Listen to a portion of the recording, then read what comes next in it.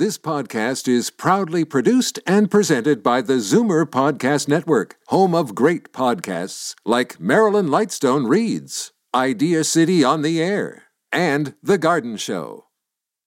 You're listening to an exclusive podcast of Fight Back on Zoomer Radio, heard weekdays from noon to 1. You're listening to an exclusive podcast of Fight Back on Zoomer Radio, heard weekdays from noon to 1. Now, Fight Back with Libby Znaimer on Zoomer Radio. Good afternoon and welcome. The turmoil inside the Ontario Progressive Conservative Party continues. Today, the executive committee in charge of setting the rules around the leadership race will be meeting later. Now the big question is, what is the impact of all of this on you, the voter? And it's not just the reaction to the Patrick Brown resignation. It's unleashed this huge jockeying for power among the various factions. The interim leader, Vic Fedeli, who just yesterday announced that he will not run for the permanent position, says there is, quote, rot in the party that he has to deal with. There's an investigation to see if the 200,000 members Patrick Brown boasted about are actually real. And yesterday, one of our conservative guests complained about her own party's penchant for airing the dirty laundry in public. Fedeli, on the other hand, says this is refreshing, that everything that's happening is happening in a transparent way.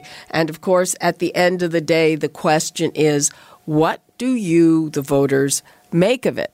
The numbers to call, 416-360-0740, toll-free 1-866-740-4740. And in fact, all of these questions and more have been analyzed and sliced and diced by Greg Lyle, the owner of Innovative Research. And he joins me now along with Ashton Arsenault of Crestview Research. Gentlemen, thanks for joining us. Thanks, Lynn. Thank you. Okay, let's start with Greg Lyle. First of all, when did you conduct this latest poll? And I guess it shows that there was not much bleeding in Tory support because of these dramatic events. Right. We did a online survey over the weekend. We gave it a day just to sort of find out who was likely to be in the leadership race and to let it sort of sink in with the public. And then we went in and looked at the reaction to politics generally, to the parties, and only after we asked about those things did we ask about the resignation and about the leadership race. And part of the reason we did that is because we didn't want to prime the consideration of the controversy for voters. We wanted to know to what degree, before we talked about the issue had an effect on how they're feeling. And Ashton, what's your take on this? Do you think that that there's going to be a big impact as a result of this? So a number of things in this poll actually struck me as interesting. It certainly isn't surprising that a large chunk of the population has heard about the allegations surrounding Patrick Brown. Frankly, it's been front page news for about a week now, so I think it's only natural that people would be exposed to at least a headline or two over that span. The interesting thing, and I think the big takeaway here for the PC party with respect to the poll, is that nearly half of respondents approve of the way that the PC party has responded to the allegations. I think this speaks tremendous volumes to how quickly the party was able to come together, select an interim leader, and get the bus back on track for the upcoming election. And frankly, I think Vic Fedeli deserves a lot of credit here. He's proven himself, at least thus far, to be a steady hand during a difficult period. Yeah, but we're seeing all kinds of things, over the weekend. Well, first of all, we saw the party president resign because of allegations of sexual assault. Over the weekend, we had, Lisa MacLeod saying, why didn't the party deal with this sooner? And then you have the total wild card of Doug Ford being the only declared candidate in the race. Yeah, that's absolutely correct. And, you already alluded to at the start of the show, all eyes are going to be on the PC executive today because it's expected they'll release the rules for the all-important leadership race. And, there's a number of things which remain unclear about the race, and the rules today could actually determine who's going to be in and who's going to be out. So right now, you said you only have Doug Ford. I think he will not be the only person in the race by the end of the week. And just in terms of the back and forth, look, I don't think there's ever been a period in Canadian political history where it's as easy, at least from an outsider perspective, to end up in one of the most powerful positions in Canada. It's unprecedented that you'll see a leader take a fall of this nature so close to an election. I think that only is natural that some conflict and some tension within the party will result. Okay, so the other thing that Greg's poll found was that the number one person in people's minds is Christine Elliott, who came in second the last time. She also ran in 2009 and did not win, obviously.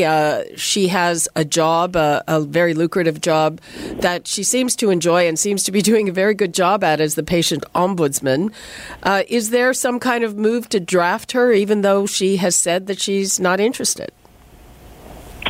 Well, I honestly, I think there's certainly aspects of the membership that would love to see Miss Elliott run again. At the end of the day, I think it's a bit premature to comment too much on the leadership prospects of certain candidates. Unfortunately, we just don't know the rules for how the leader will be decided, and I think that's ultimately that's going to decide who will enter the race. We don't know if it's going to be a ranked ballot. We don't know if it's going to be one member, one vote. We don't know how long new members will be able to sign up, if at all. I mean, there are a ton of questions to be answered here, and with only one candidate out of the gate, it's really hard to comment on the prospect of others. Right, and from our polling, what we were looking at is not so much who's well-positioned to win within the Conservative Party, because there's 200,000 members, apparently, and they'll be the people that decide that. We were looking at how the broader public responded to people. But Christine Elliott is sort of two steps ahead of the average candidate. First, she has the largest level of awareness. People know who she is. And number two, people like her. If you know her, overwhelmingly you like her. Very few people have a negative point of view of her. If you look at Doug Ford's also relatively well known, but more people dislike him than like him, and so he may well enjoy a good base of support within the Conservative core. Although actually he, in our numbers among core Conservative voters as opposed to members, he ran fifth. The surprising thing about Doug Ford, at least according to the sort of elite narrative, is how well he does with swing Conservative voters. So his anger, if you want to put it that way, the way that the Ford brothers sort of rail against the system, that represents a lot of people out there who feel that you can be anything you want to be in Canada, but they're not getting there, and that government's not helping them. Government's getting in the way. They like the things they're hearing from Doug Ford. Yeah, it's that same kind of disaffection, I think, that helped Donald Trump so much. People, it is a little different than Trump. So we should be. A lot of people equate the Fords and Trump, and in one way they're the same. So if you ask Americans what they think about Washington, they'll tell you they're mad as hell. And so people that are angry against the government are similar in Canada. But one thing that's very different is that Trump is actively nativist, right? He is anti-foreigner, anti-immigrant, anti-people that are different. The Ford coalition is a rainbow coalition, right? They had a support among a very diverse coalition of supporters that makes them, in some ways, pretty different than what we're seeing from Trump. Oh, well, what I meant was that it's the same in that it's support from people who feel that they aren't getting a fair shot. Yeah, at the good life, and who think that the quote elites are on the gravy train. I didn't mean any of those other things. Sure, absolutely. And one of the things that was again sort of interesting in the poll is that when we look at party loyalty, the liberal base are the haves. People think you can be anything you want and say they're there. Those people are disproportionately liberal. People that are struggling are less likely to be liberal. Okay, and what about, here we're always talking about the demographics in terms of age, and that older people are more likely to be conservative. Does that still hold true? Yes. Younger people are more likely to be New Democrat. Older people are more likely to be Conservative, and Liberals tend to have a pretty steady base across the board. Ashton, do you think that all of this, just taken as a whole, is going to have a lot of people scratching their heads and saying, how could we allow the Conservative Party to drive the bus if this is what's happening?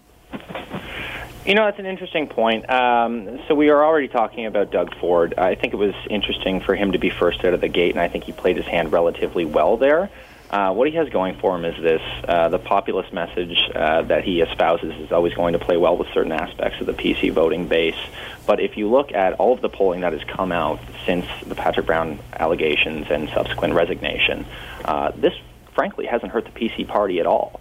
And that, if anything else, is an indictment on Kathleen Wynne's Liberals and just how badly they're currently viewed in the eyes of the Ontario public. The fact that any party going through what the PC party is going through currently has a chance to take down a government in this particular situation, and an overwhelming chance at that, really speaks volumes to the current state of affairs and how Ontario is governed. Just as a program note, I just got a note from our producer, Michelle Saunders, and Doug Ford will be coming on the show on Monday. So I guess we have a chance to hear from him fairly soon. People say it's a bit unusual. He made his announcement yesterday and has not been available since then, but he likes to come on the show. He will be here on Monday, people. So, again, you don't think this has hurt the progressive Conservatives. Greg Lyle, according to your work, though, the party that might be benefiting from it is the NDP. Well, there's sort of two things going on. One thing is that between the Liberals and the Conservatives, there's a lot of uncertainty growing. So when at the end of our survey, after talking about everything that we had talked about, we then said, so if you had to choose between Andrew Horwath and the NDP, Kathleen Wynne and the Liberals, and we rotated in the different potential leaders, we tested that leader and the PCs, what party would you vote for?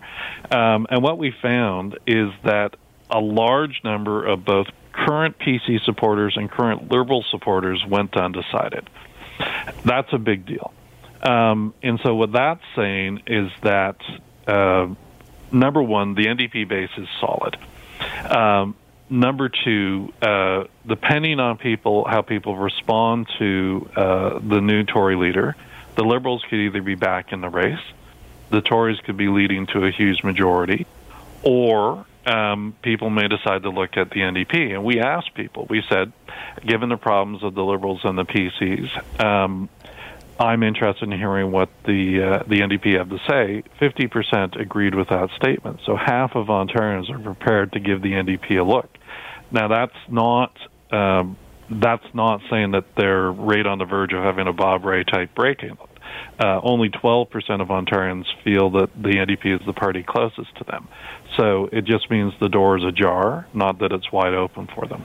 Well, Bob Rae got in after, I don't know how similar it is, but there was a Conservative leadership race close to the election.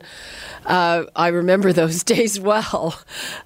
So, I mean, I guess that's something to consider. Also, in terms of favorability, I mean, you were talking about how people who know Christine Elliott like her. I think people like Andrea Horwath. Very much so. And in both the last two elections, as the election rolled on, she grew in favorable. And that's very unusual. We typically look at politics to reinforce the way we're feeling, and most people feel like Tories and Liberals, and so they're generally disinclined to like the leader of another party. But Andrea Horwath finds a way to break through that, particularly with Liberals. So if the Liberals go on the fence as they watch what's going on with the Tory leadership campaign, it's not just an opportunity for the Tories to win them over, it's an opportunity for the NDP to win them over. The challenge for the NDP is that they're not very newsworthy during the Tory leadership race. The Liberals are always newsworthy because they're government. So if they make a decision tomorrow, we all feel it the next day. But and the Tories are really newsworthy because of all the drama, for good or for bad. But the NDP don't have any drama going their way, and they don't have any actual impact in our life right now. And it's such a good point. I mean, I've said on this program multiple times that everybody seems to like Andrea Horwath, but they don't quite like her enough to give her a chance. Well, I can tell you what, after the past week, people at NDP headquarters in Ontario are probably licking their chops. And if they're smart, they realize that if they put together a good campaign, and if there's no big fumbles along the way, they very well could be sitting in the Premier's office at the end of this campaign. Andrea Horwath doesn't have any anchors from government dragging her down. People don't really have any sort of negative association with her whatsoever. It'll be up to Andrea Horwath whether or not she can grab the microphone and inspire people enough to vote for her. I want to get to our callers, but just one last point. You mentioned that Doug Ford, though we know he has a great deal of support, also has a lot of people who really don't like him. If he becomes the leader, is that then another advantage to Andrea Horwath, who is likable, very likable? I think it is, for all of the reasons why people don't necessarily dislike Andrea Horwath but aren't really sure if they do like her. Well, the same premise applies to Doug Ford, but in reverse. There's an immense favorability emotion for those who like him, and obviously it goes the other way as well. And I think regardless of who he's running against, they'll each be able to play that off against him and ultimately present themselves as a more centrist and sort of more calming voice at the helm. Yeah, well, it's like that beer commercial, those who like him a lot. That's right. Let's go to the phones, guys. Hang on. We've got William in Toronto. Hello, William. Hi, Liv. I think Mr. Fedeli should be careful with the words he uses, like the rot that has infiltrated. It sounds like he's going to do an exorcism to clean out the unclean thing that has infiltrated the Conservative Party. With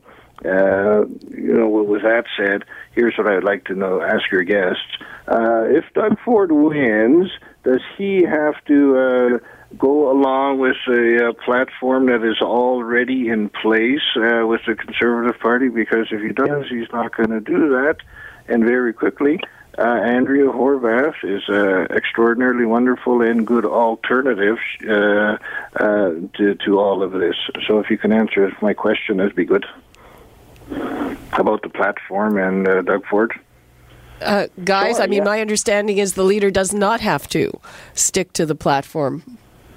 So it's ultimately, and it should, be up to the membership race, and that's why I think this announcement coming from the PC executive this afternoon is going to be so important. A lot of this is tied to what the leadership rules will be, and the membership will simply not tolerate anything that doesn't look above board, and it's essential that Voices members are heard. And how does that apply to the platform? Well, this is a platform that was driven through a policy convention by PC members.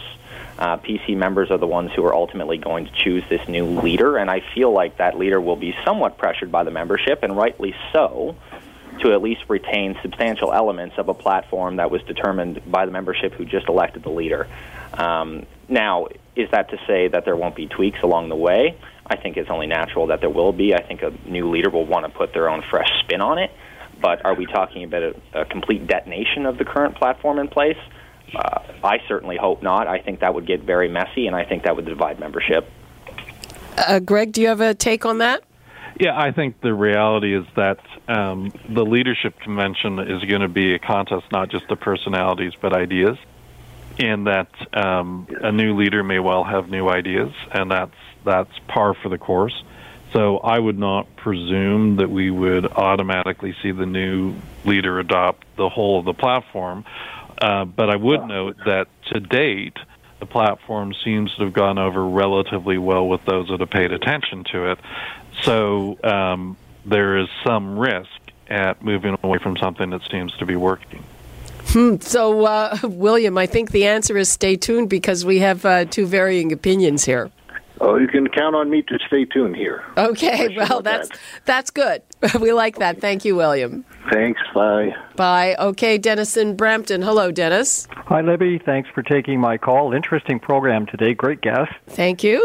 2 points, and perhaps your last caller touched on it, and it relates to Mr. Fedeli. He made a couple of statements in addition to Rod. He talked about irregularities in party memberships. And I wonder how that will affect the discussions this afternoon regarding a potential vote. And secondly, he also made references to irregularities or problems with the party's finances.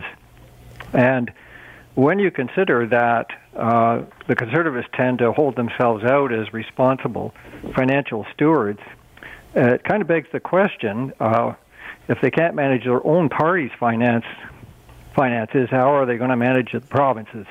And I wonder if anyone's asking that question, but I'll listen to what your guests have to say. Okay, guests, who's going first? I think I'll just start with the membership aspect of that question. What Mr. Fedeli has said is certainly concerning, and I think it would be in the PC Party's best interest to at least explore what's being talked about behind the scenes. And the PC executive, of course, will be looped into all of this, and I'm sure it will factor into their discussions. But if there is a substantial discrepancy in actual members compared to what is on paper, then I think it is only right and responsible for an interim leader to get to the bottom of that. At the end of the day, PC members are going to want a party that is not only healthy in terms of electoral prospects, but also in terms of internal growth and whether or not it's a party that's being honest, faithful to the people who actually get it into power. I think the reality is that democracy is messy, and that parties at all levels, right across Canada, all have issues where some people come out off the street and sign up of their own accord, but other people are sort of rounded up by power brokers and signed up en masse. And if you watch campaigns all across the country, what you see is that parties are little by little trying to squeeze these sort of practices out. So, for instance, if you look at the BC leadership campaign that's going on right now with the BC Liberal Party, they've done things like not allow people to use prepaid credit cards to buy memberships. You have to use your own credit card. They're requiring people to go through 2 steps before they can vote. First, they have to get a registration number. Then they have to get a PIN number. As people go through those processes, they've been making audit calls to confirm that the information that's provided is accurate. It's a real phone number. It's a real email address. So there are steps that parties can do to clean this up. The truth is, it's a challenge that's plagued all parties for as long as I've done politics or watched politics. Well, the specifics that I heard about it, a couple of cases of people signed up all living at the same address, presumably an apartment building, but they weren't, their names weren't, posted in the lobby where they usually are. And in terms of the money, what I saw was too much money on legal fees for, questionable or contested nominations where people were suing the party because of that. I mean, that happens in all parties, but again, it seems to have been noisy. And the question that I have about all of that, I mean, Vic Fedeli was talking about, the fact that they were hacked, and he said their computer systems are not up for either a leadership race or a general election. But, normally I don't know that you'd use the word rot to describe that. Yeah, I actually just want to touch quickly on what Greg said, because he's absolutely right.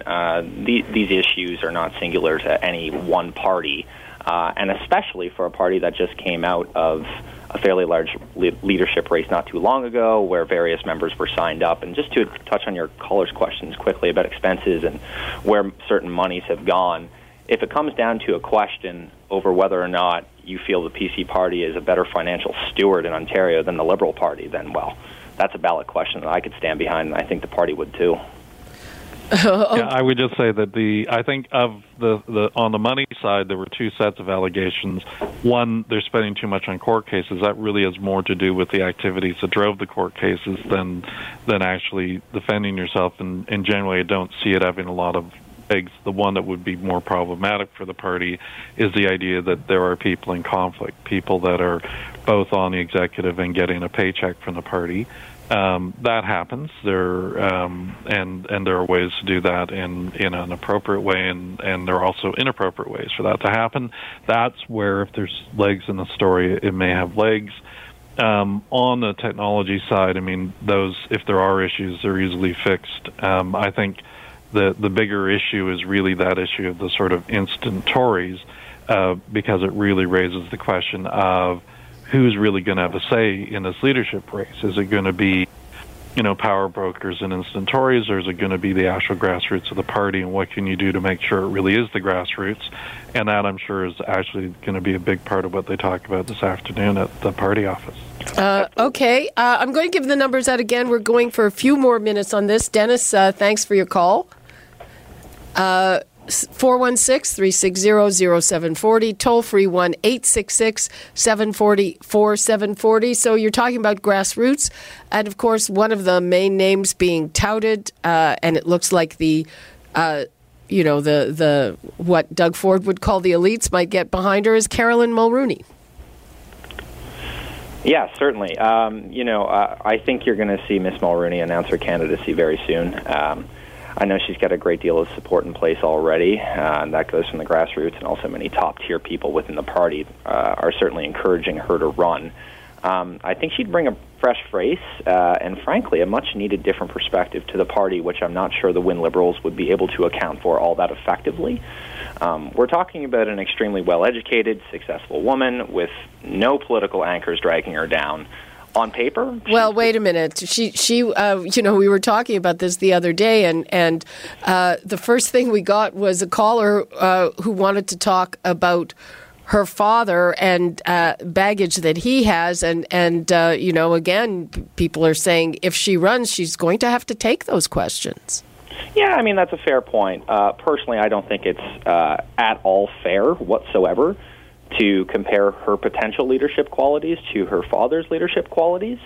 If I'm sitting in the Liberal office right now in Ontario, I am very nervous about Caroline Mulroney getting into this race because, again, on paper, she is potentially Kathleen Wynne's worst nightmare. Well, I mean, you mentioned fairness, but I'm not sure if that's the case. I mean, she has a strong CV, and she has a recognizable name. But she's never been in the public eye, and so there's a learning curve to not just being able to go in and do a single interview well, but living under the spotlight. Now, one thing to be fair is that she has had her own challenges under the spotlight. There was a really unfortunate campaign in Frank magazine about her. Oh God, I was an Ottawa reporter then. Right. That was just disgusting. Right, it really, really was. So the psychological side of it, she's actually probably more comfortable with than most. But the performance side, she's still untested. So that's something that you need to consider.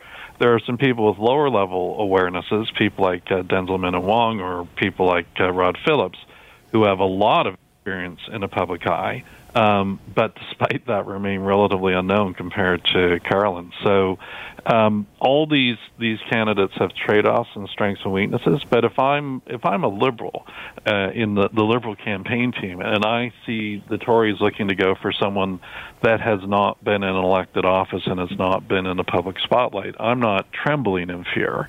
I am nervous, right? Having a woman sort of makes it difficult for them to play the Patrick Brown card, especially a woman who's had the journey that Carolyn's had. So that is one thing out of their arsenal. But one of the questions would be, to what degree can someone like Caroline Mulroney convince the average voter that she gets them? Right? Just like the Tories have had a lot of fun going after Justin Trudeau over his upbringing, she has not had the sort of standard middle-class upbringing. It didn't hurt Justin Trudeau, may not hurt her, but it's a hurdle she'll have to jump. Okay. Greg, I know you have to go now. Ashton, you're sticking with us for a few minutes. Greg, thank you very much for your insight. Thank you, and thank your listeners. Take care. Okay, take care. And now let's take a call from Bill in Toronto. Hi, Bill. Hi. I think it's a great opportunity to really rebuild the party and rebrand it and get it going where it should be going. I mean, I would have voted for Patrick Brown, but that's just for the fact that I'd vote for anybody before to get rid of Wynne. But I think just a minute, would you vote for Andrea Horwath? Yeah, I would. Before I would vote for, absolutely I would. If that would strategically get rid of Wynne, I would cast my vote there. But Mulroney, I think that's a terrible choice. I mean, I follow politics, and I don't even know what the woman looks like. And my understanding is she purchased a house up in Simcoe just so she could run in the area. I think what they need to do is let this thing go. I'd love to see Ford get it. He's a proven commodity. He has a large following in Toronto, and let's face it, if this party wants to do well, they need to be very successful in Toronto. Okay. Thanks for your call, Bill. Thanks. Okay. Jim in Hanover. Hi, Jim. Hi. This Mulroney's daughter, this is another one like Trudeau. Rich, never really worked. Well, no, that's not fair. She's a very successful lawyer. Well, you have not been involved in politics in Ontario. Well, that's true. So you have very little knowledge. She still live here or spend more time in the States? Maybe Ashton can answer that, but she has spent a lot of her adult life in the United States. She's married to an American. Yeah, she not lived under the Wynne regime? Ashton, do you know where she's living now? I can't speak to her current whereabouts. No, certainly not. But I think what your callers and I disagree on, and Greg to a certain extent, everybody seems to have a bit of an issue with the fact that she's politically untested. Where I'm looking at right now, that seems awfully refreshing, especially from a party perspective, to give somebody a completely clean slate to run against a government that is tired, bogged down, marred in scandal, and frankly just hoping and praying that they're able to hold on one more time. So that's where I'm at here. Okay, and do you think that it is advisable or necessary to have a woman leading the PC party at this time? Well, we had that Redford. Look at the mess she made of things, spending money like a drunken sailor. We've had Wynne doing the same thing, spending money, bankrupting us. We've had even the Prime Minister, he's off all over the place, spending money. So, as far as being a woman, they really haven't got a good record. Well, there haven't been very many women, and you're describing women from very different parties. Yeah, well, once you get in power, power creates deception? Okay, Jim, thanks for that. Okay, thank you.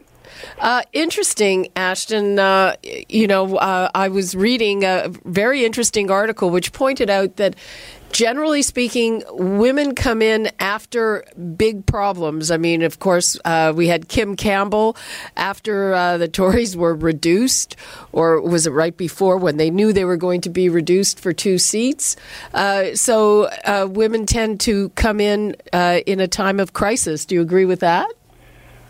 Look, I'm certainly not going to harken back to the 93 campaign and the disaster that was. But in terms of stacking up a female leadership contestant against Kathleen Wynne, look, ultimately I think this is for the membership to decide, and that's why I'm just anxiously waiting to see what the executive comes out with today in terms of the rules for the race. I think putting up a woman against Kathleen Wynne certainly gives the Liberal campaign team some difficulties that they otherwise might not have. But at the end of the day, I want to see the person with the best voice, the clearest ideas, and the most support from all of the membership go into the election and go on and fight Kathleen Wynne. Okay, let's take a last call on this subject. JJ in Toronto. Oh, maybe we'll take 2. Hello, JJ. Yeah, good morning, or is it afternoon? It's the afternoon. Go ahead. What? You have to fight fire with fire. I don't know what's wrong with the PCs, okay?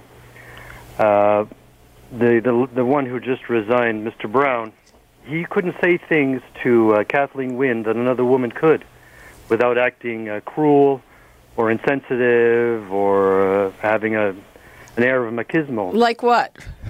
Well, I mean, he couldn't attack her just for being a woman, okay? As opposed to the, Why would you attack her just for being a woman? Yeah, or for her policies. She would turn around and say, well, you're attacking me because I'm a woman. I don't think so. If Mulroney did that, she said, no, I'm attacking you because you're a bad leader, and you always have been a bad leader. And with regard to Andrea, forget it. Her politics are so far left, they've left the world.